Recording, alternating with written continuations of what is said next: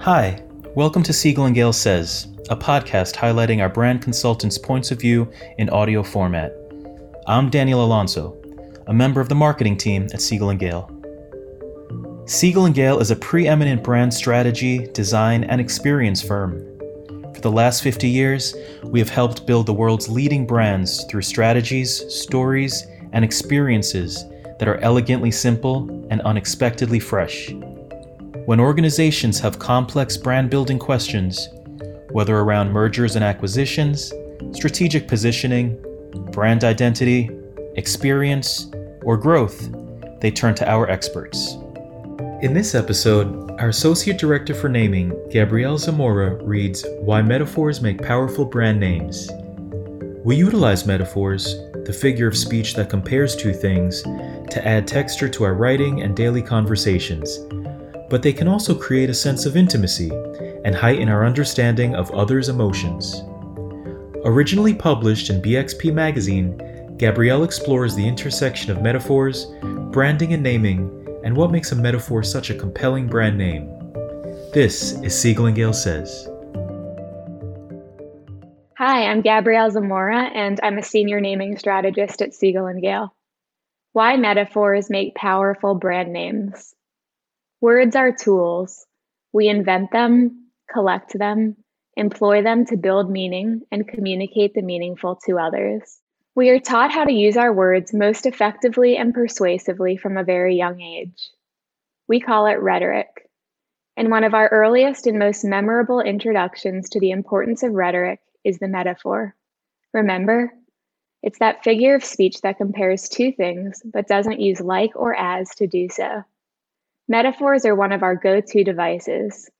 We use millions of them over a lifetime to color our writing and everyday conversation. Unsurprisingly, their ubiquity extends to the world of branding, where they have become a powerful way to name.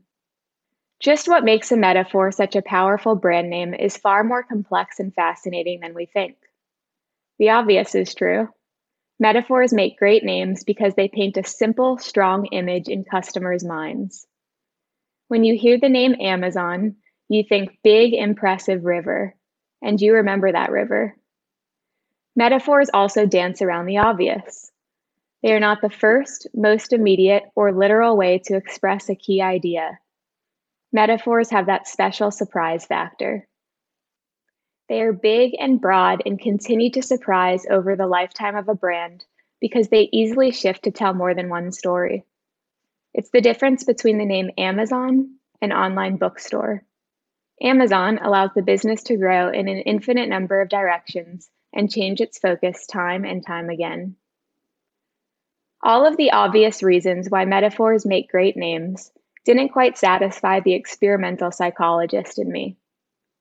I saw client after client respond to metaphorical names with an unmistakable twinkle in their eyes. And I knew if we so commonly turn to metaphors as a form of expression, there must be a more significant explanation for their power. There must be something happening on a deeper cognitive level when we use or hear other people use a metaphor. That something became clear when I found a journal article in Psychonomic Society that proposes metaphors play a unique social and emotional role in our lives. The researchers questioned whether metaphors create social bonds and help us understand others' intentions. More specifically, whether the act of processing a metaphor actually enhances our ability to infer what a person is thinking or feeling. The study is rather complex, but here's a quick rundown. In the first experiment, participants read short stories about two friends. One story ended with a friend making a literal statement. The other story ended with a friend making a metaphorical statement.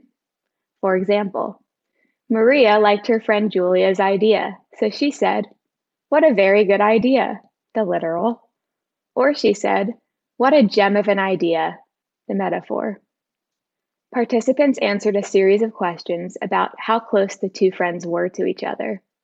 Closeness indicates intimacy.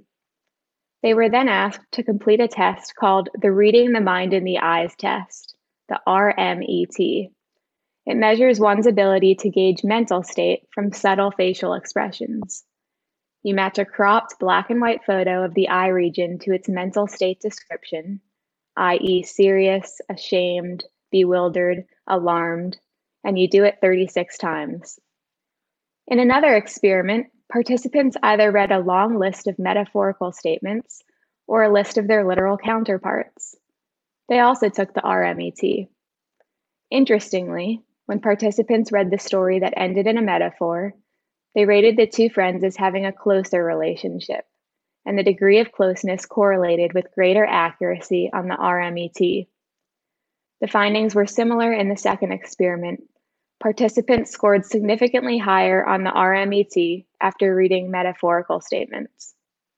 In simple speak, metaphors create a sense of intimacy and they heighten our understanding of others' emotions. Here's the fascinating way a researcher explained it. There is a unique way in which the maker and the appreciator of a metaphor are drawn closer to one another. It's like a game of subconscious negotiation. If I use a metaphor to explain an idea to you, I'm giving you a kind of concealed invitation.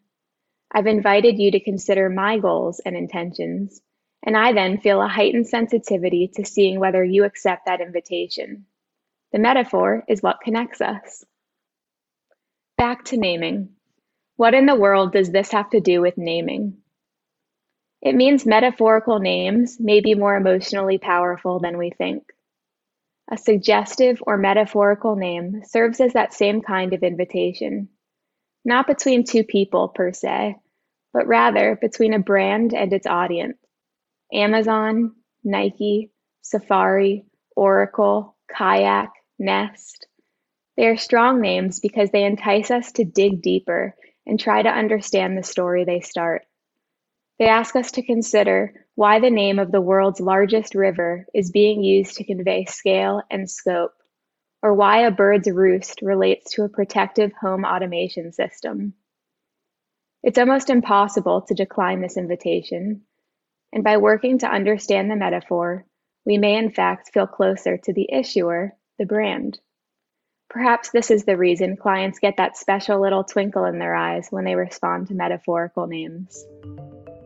Thank you for listening to this episode of Siegel & Gale Says. You can read more thought leadership pieces and explore our work at siegelgale.com. Subscribe to this podcast on Apple Podcast or wherever you listen. While you're at it, please leave us a review. See you next time.